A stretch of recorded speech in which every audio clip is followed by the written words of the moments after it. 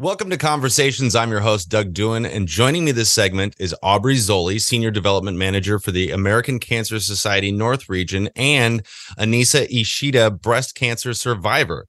Join us as we look at issues that affect us here at home in our community and across the nation. Guys, first of all, thank you so much for taking the time to have this conversation with me. Thank you for having me. Yeah. Anisa, I'd really like to start with you because it's not often that we get to hear the experience of a breast cancer survivor. Can you tell us a little bit about your diagnosis, what it was, what it meant, and kind of secondarily, what's that moment like for a person? Yeah, definitely. So my breast cancer, I found it myself. I wasn't particularly proficient at doing self-exams, but I did them enough to know that when I felt the lump on my left side around December of 2016, that it was something different and new, and it was kind of, startling. But it was around Christmas time, so I definitely put it out of my head, pushed it aside. We were traveling. It was when UW was in the Pac-12 finals, so we were traveling for that. There was like a lot of stuff going on, and I met up with some friends Christmas night for a couple of drinks, and one of our friends mentioned that his sister had just gotten diagnosed with breast cancer. So that made me remember my lump, remember that I just felt it a couple weeks earlier. And that evening, I mentioned it to my partner, Keith, and I was like, hey, can you feel this? And he was like, yeah, I feel something. And so at that point, I knew it was something. Everyone kind of tells you when you're young. I was 37 at the time. And so under 40, you're kind of told that it's probably nothing. But it took me until the start of the new year to get an appointment. And I think I'm similar to a lot of people where I didn't even know kind of what to say or who to go to. So I just made a regular doctor's appointment and was like, well, it'll be my, annual wellness appointment. And when I got there, I told my doctor that I'd felt a lump. And like I mentioned, she kind of was like, oh, I'm sure it's nothing. Don't worry about it. And she was feeling and kind of not really saying anything. And I was like, oh, do you need me to help you find it? And she's like, no, I felt it. And that's when she kind of directed me to that I should probably get an ultrasound at that point. And I feel like that my decision of where to get my ultrasound really helped my situation a lot. She gave me a couple of choices, and I chose to go to, at the time, it was called Seattle Cancer Care Alliance, and now it's Fred Hutchinson Cancer Center. And they were amazing. And that process, I also chose it because it was close to my office and I could walk, and I thought it was, nothing really. And so I got my ultrasound, and from there on, it just kind of snowballed. They were like, oh, we'll need to take biopsies. So I got my biopsy. An interesting thing that happened during my biopsy, a student came in and was like, hey, do you mind donating to some research? And I was like, sure, science, yay. And and then that meant that they had to take 7 more biopsies. So I didn't realize that was going to happen. But I got my biopsy and then waited a few days, and they called me and told me that it was cancer, but that they didn't really have any other information. And so I should contact SCCA that Monday. And so that was a really difficult weekend. It was kind of, you get your results in your My Chart, and then you just start Googling. And that's really where my relationship with the American Cancer Society and using cancer.org came in. I got my pathology report, and all it said was pleomorphic lobular carcinoma, which is a bunch of crazy sounding words. And so I started Googling it, and that was not the right decision, because you get a lot of science jargon and you get a lot of really negative things, mostly because a lot of people that do get cancers are older. And so,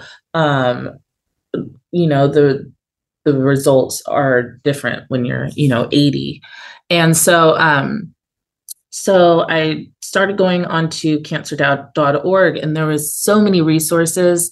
There, it just kind of became my Google anytime I had a question. And it was really great for me to find out local, just information about how my diagnosis wasn't, just a singular thing. There were other people that were going through the same thing. There were resources on communities, and also kind of just how to find other groups of people, which led me to some Facebook groups and things like that, and also led me to finding Making Strides, which I wanted to, start getting involved. So then fast tracking, once I got my initial pathology reports, SCCA brought me in and kind of gave me this stellar team of amazing women doctors. I had a surgeon. I had my main cancer doctor. I didn't have to end up doing radiology, but I did have a radiologist on my team. And it was just a really comforting experience to know that I had a team of capable humans that were going to help me make all these decisions.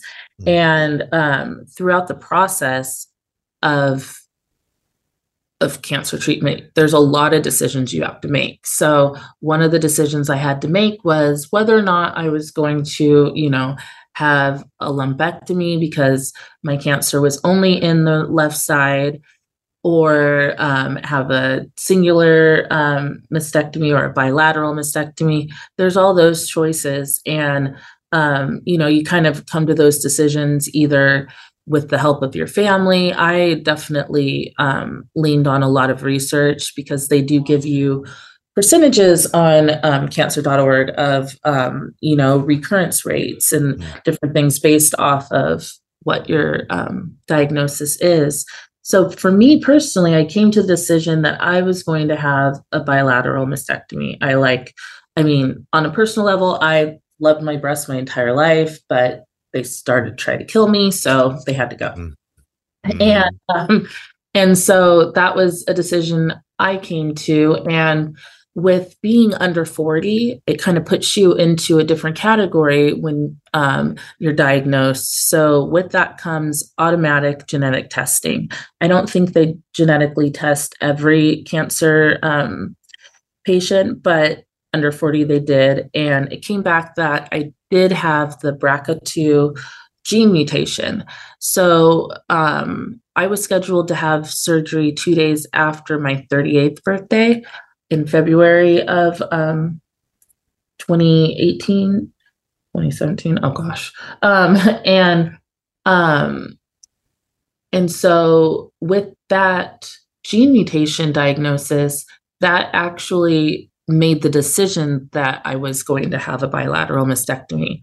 So I was really happy that I had all of that research and was able to have already come to that decision before I was forced to come to that decision, because that would have only been a couple of days before my surgery. I would have had to wrap my head around the fact that I was going to have a longer recovery. If I had chosen to personally have a lumpectomy, that's a big brain shift from, just having a little bit of your breast removed to having all of it removed. So I feel like having access to forums and scientific information in easy to read way really helped me to get to that decision before it was made for me. But after that, I was basically in the care of my treatment team and had my surgery. I did 4 rounds of dose dense chemotherapy.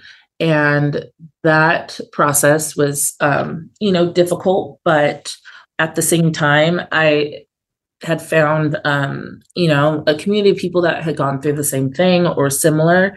And so I had people to lean on through that. And I finished my last round of chemo Memorial Day.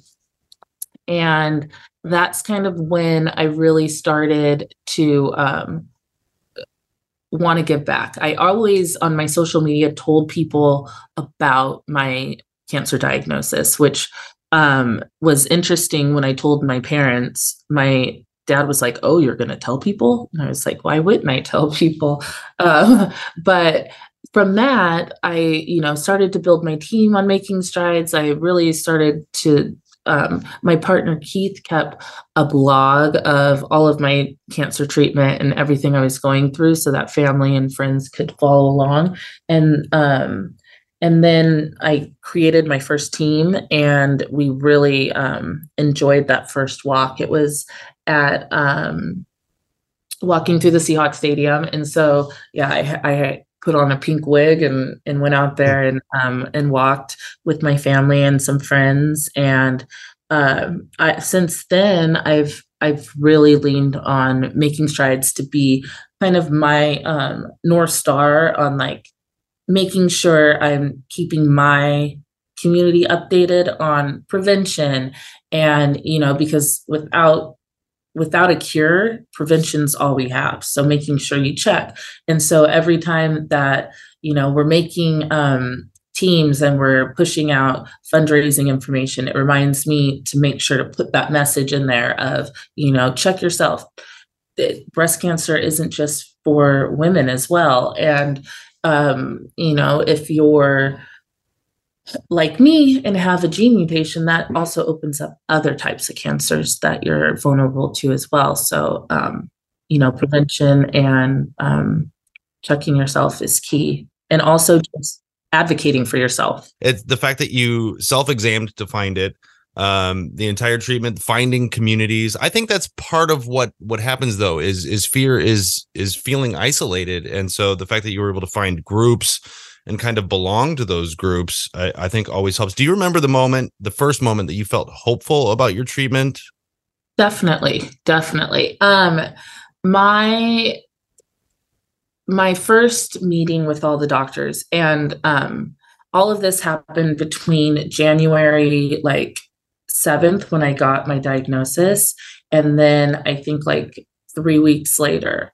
And so there's that big waiting time. And in between that time, you're like, oh my gosh, it's growing and I'm going to die and all these scary things. And my treatment team said, we've got you. We've looked at everything. We understand what your treatment's going to be. This is going to be a very hard year, but after this year, you're going to be good. And I was like, what? No, that's not how it works. I've seen Lifetime movies and stuff. And they were like, no, really, we really think this will just be a year. And it really was. There's a lot that comes after, and, mentally and physically, you're not yourself right away. But as far as treatment goes, that was the first time when I was like, all right, I'm putting my faith and my care into these women's hands, and they did not steer me wrong.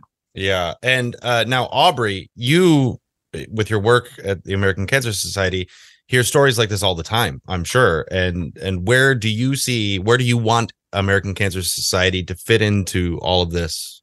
How does the American Cancer Society make an impact? So I've been doing breast cancer fundraising now for almost 20 years. So I've heard stories like Anisa's, and some that don't have that same outcome. Obviously, in her situation, advocating for herself, knowing her body, having, access to medical care, and having a support network, which is hugely important to people's overall outcome with their treatment. That is something that, doesn't happen for everybody. And we do have patients, unfortunately, who don't have resources, they don't have access to care.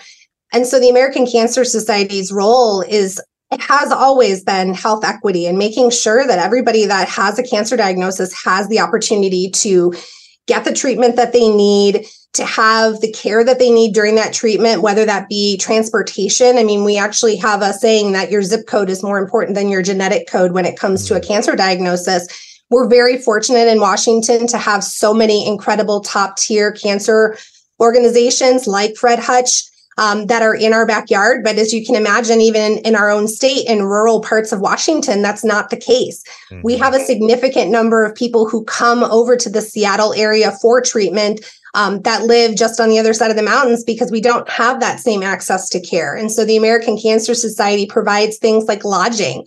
So if you're living in an area where you don't have access to treatment, you can partner with one of our, we don't have a Hope Lodge in Washington, but we do have, different hotels that we partner with that offer deeply discounted or in some cases free stays. We also provide transportation. So for people who don't have a car or, don't really want to drive when you're going through chemo, we have our Road to Recovery program, which is made up of volunteer drivers that drive people to and from their appointments. And then, of course, you have the network of our community fundraising events, like Anisa mentioned, with Making Strides Against Breast Cancer, our Relay for Life events. We have galas, golf tournaments, a variety of different community events that people can be a part of where you're able to connect with other people that are going through what you've gone through, and also the caregivers. We can't forget about the friends and family that are caring for people going through cancer. And we have resources for caregivers as well, where they can have a network to connect with other people that are also caring for people who are going through a cancer diagnosis. So ultimately, the American Cancer Society is here to make sure that anyone that is diagnosed with cancer has the ability to go through that treatment program. And in addition, the other side of it is also the prevention aspect. As Anisa mentioned, prevention is something that's incredibly important, and early detection is incredibly important to a person's success in their cancer diagnosis. And so we're out there advocating through our ACS CAN, which is our Cancer Action Network, to make sure that people have access to insurance, that they have access to those screenings that allow them to find that cancer early so that their options for treatment are that much greater. What should people know about prevention, that in your estimation? And now, once the self-diagnosis part, the fact that Anisa found her own lump, that you hear people talk about doing your own self-exam all the time, to actually hear somebody say, that's why I went to the doctor. It feels like that messaging is working. What would you want people to know about prevention?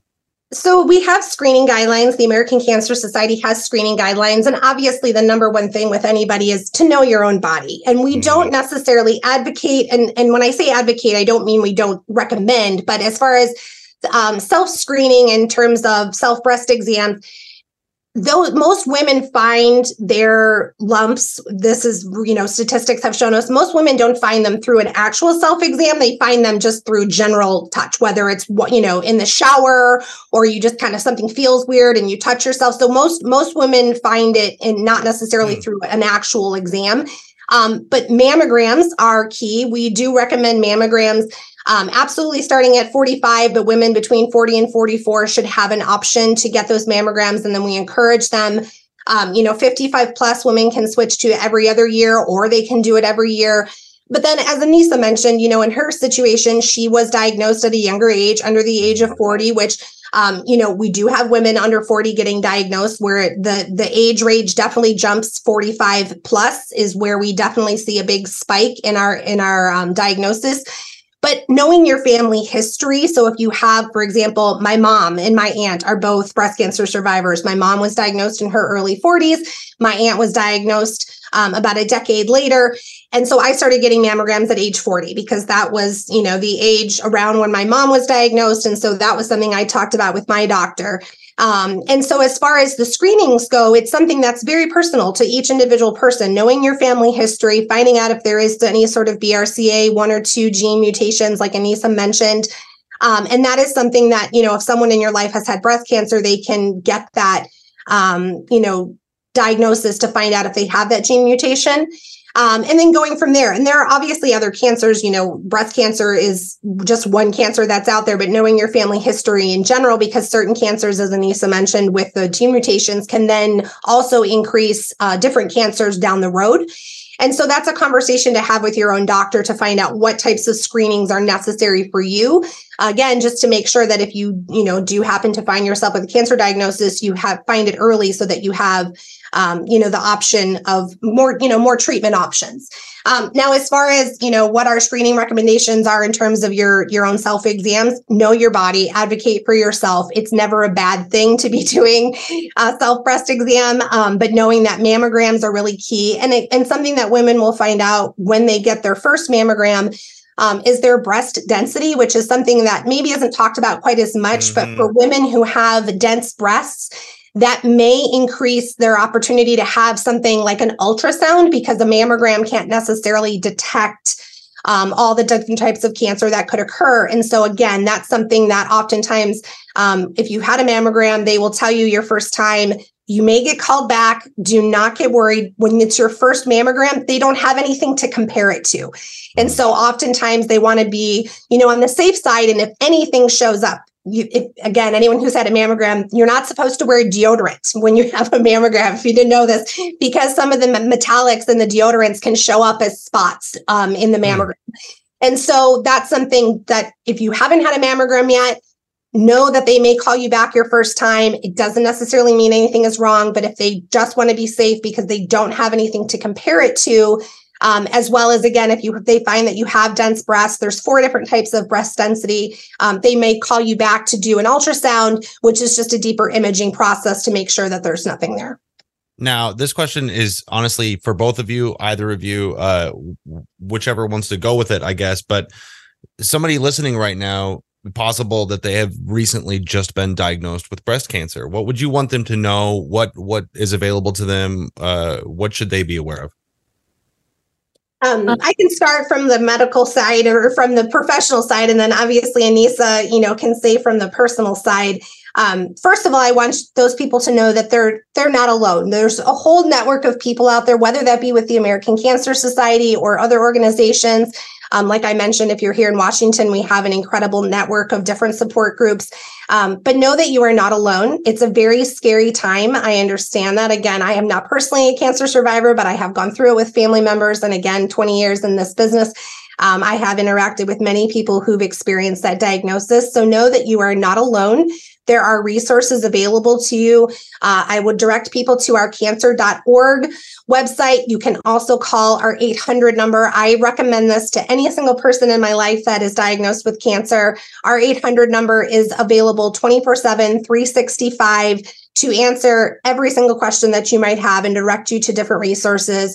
The 800 number is 800-227-2345. It's 800-227-2345. So you can call at any time to ask questions and get connected with other people in your area.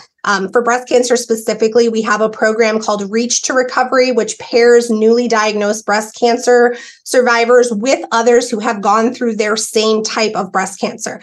Breast cancer is very unique. There's different levels of breast cancer.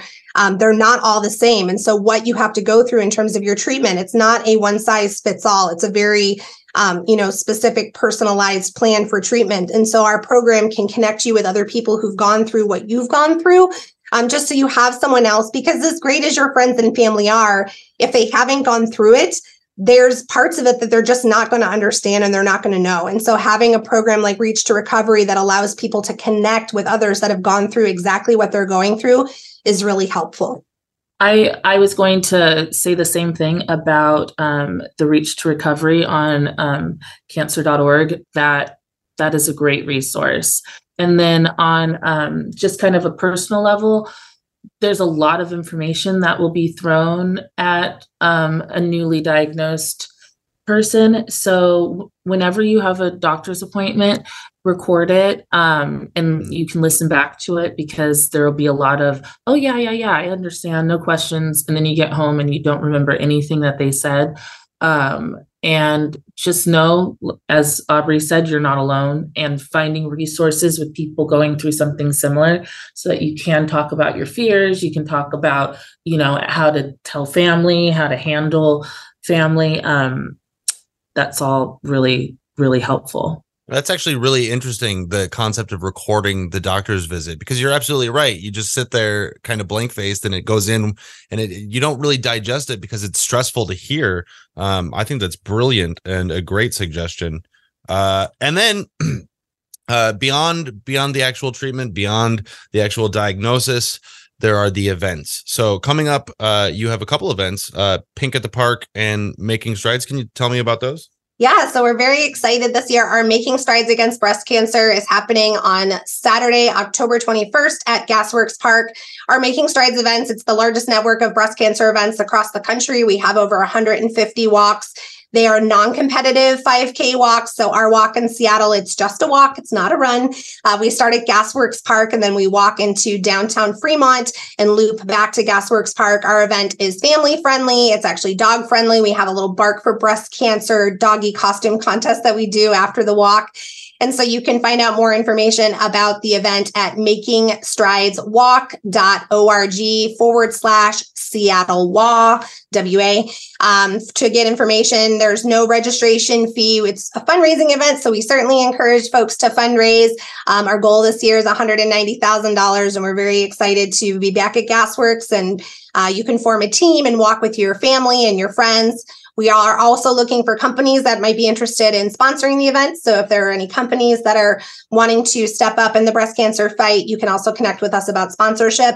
And then Pink at the Park is something that we started last year. We've had a great relationship with the Seattle Mariners. They've come out to our event the last few years, bringing the Seattle Mariners Moose out to cheer on the participants. And so we started last year our Pink at the Park, which is a special block of tickets that we have, and $10 of each ticket sold to that game through our website comes back to Making Strides. Our game this year is the last game, the last regular season game. It's October the 1st. It's a Sunday game. And so the tickets in our block are $45 for the lower level tickets, the 100 level. And then for the 300 level, they're $28, and $10 of that comes back to Making Strides. And you also get a special Pink at the Park t-shirt that you get to pick up on game day to wear to turn the stadium pink. So you can find out more information about that at mariners.com/Pink at the Park. So I think the last thing that I want to ask then is pretty straightforward, pretty simple, and it's to Anisa. When somebody calls you a survivor, what does that mean to you? Oof. I mean, I went through a battle, and that I'm constantly fighting to make myself hard to kill. And so it happened from the day of diagnosis, I think, until the end. You're just constantly fighting. So you're a survivor, whether you've succumbed to cancer or not, you're a survivor. Anisa, Aubrey, thank you so much for joining me. Is there anything left that either one of you would want anyone out there to know? I just wanted to make a note to mention the thrivers in our community, and the American Cancer Society defines a survivor as anyone who has had a cancer diagnosis anywhere in their stage, whether they're recently diagnosed or whether they have gone through treatment.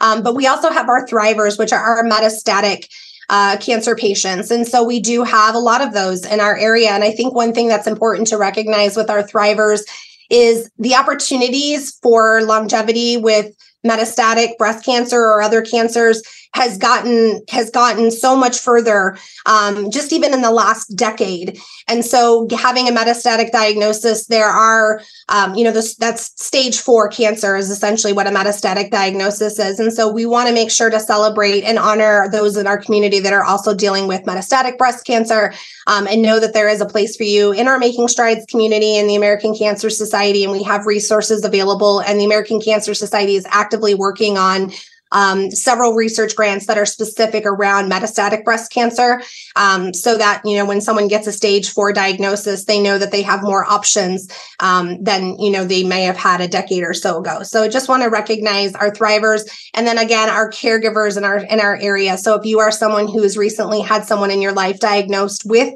any type of cancer, please know that the American Cancer Society also has resources for you as well, because that's a whole separate experience that a caregiver goes through when they're, watching someone that they love go through a cancer diagnosis.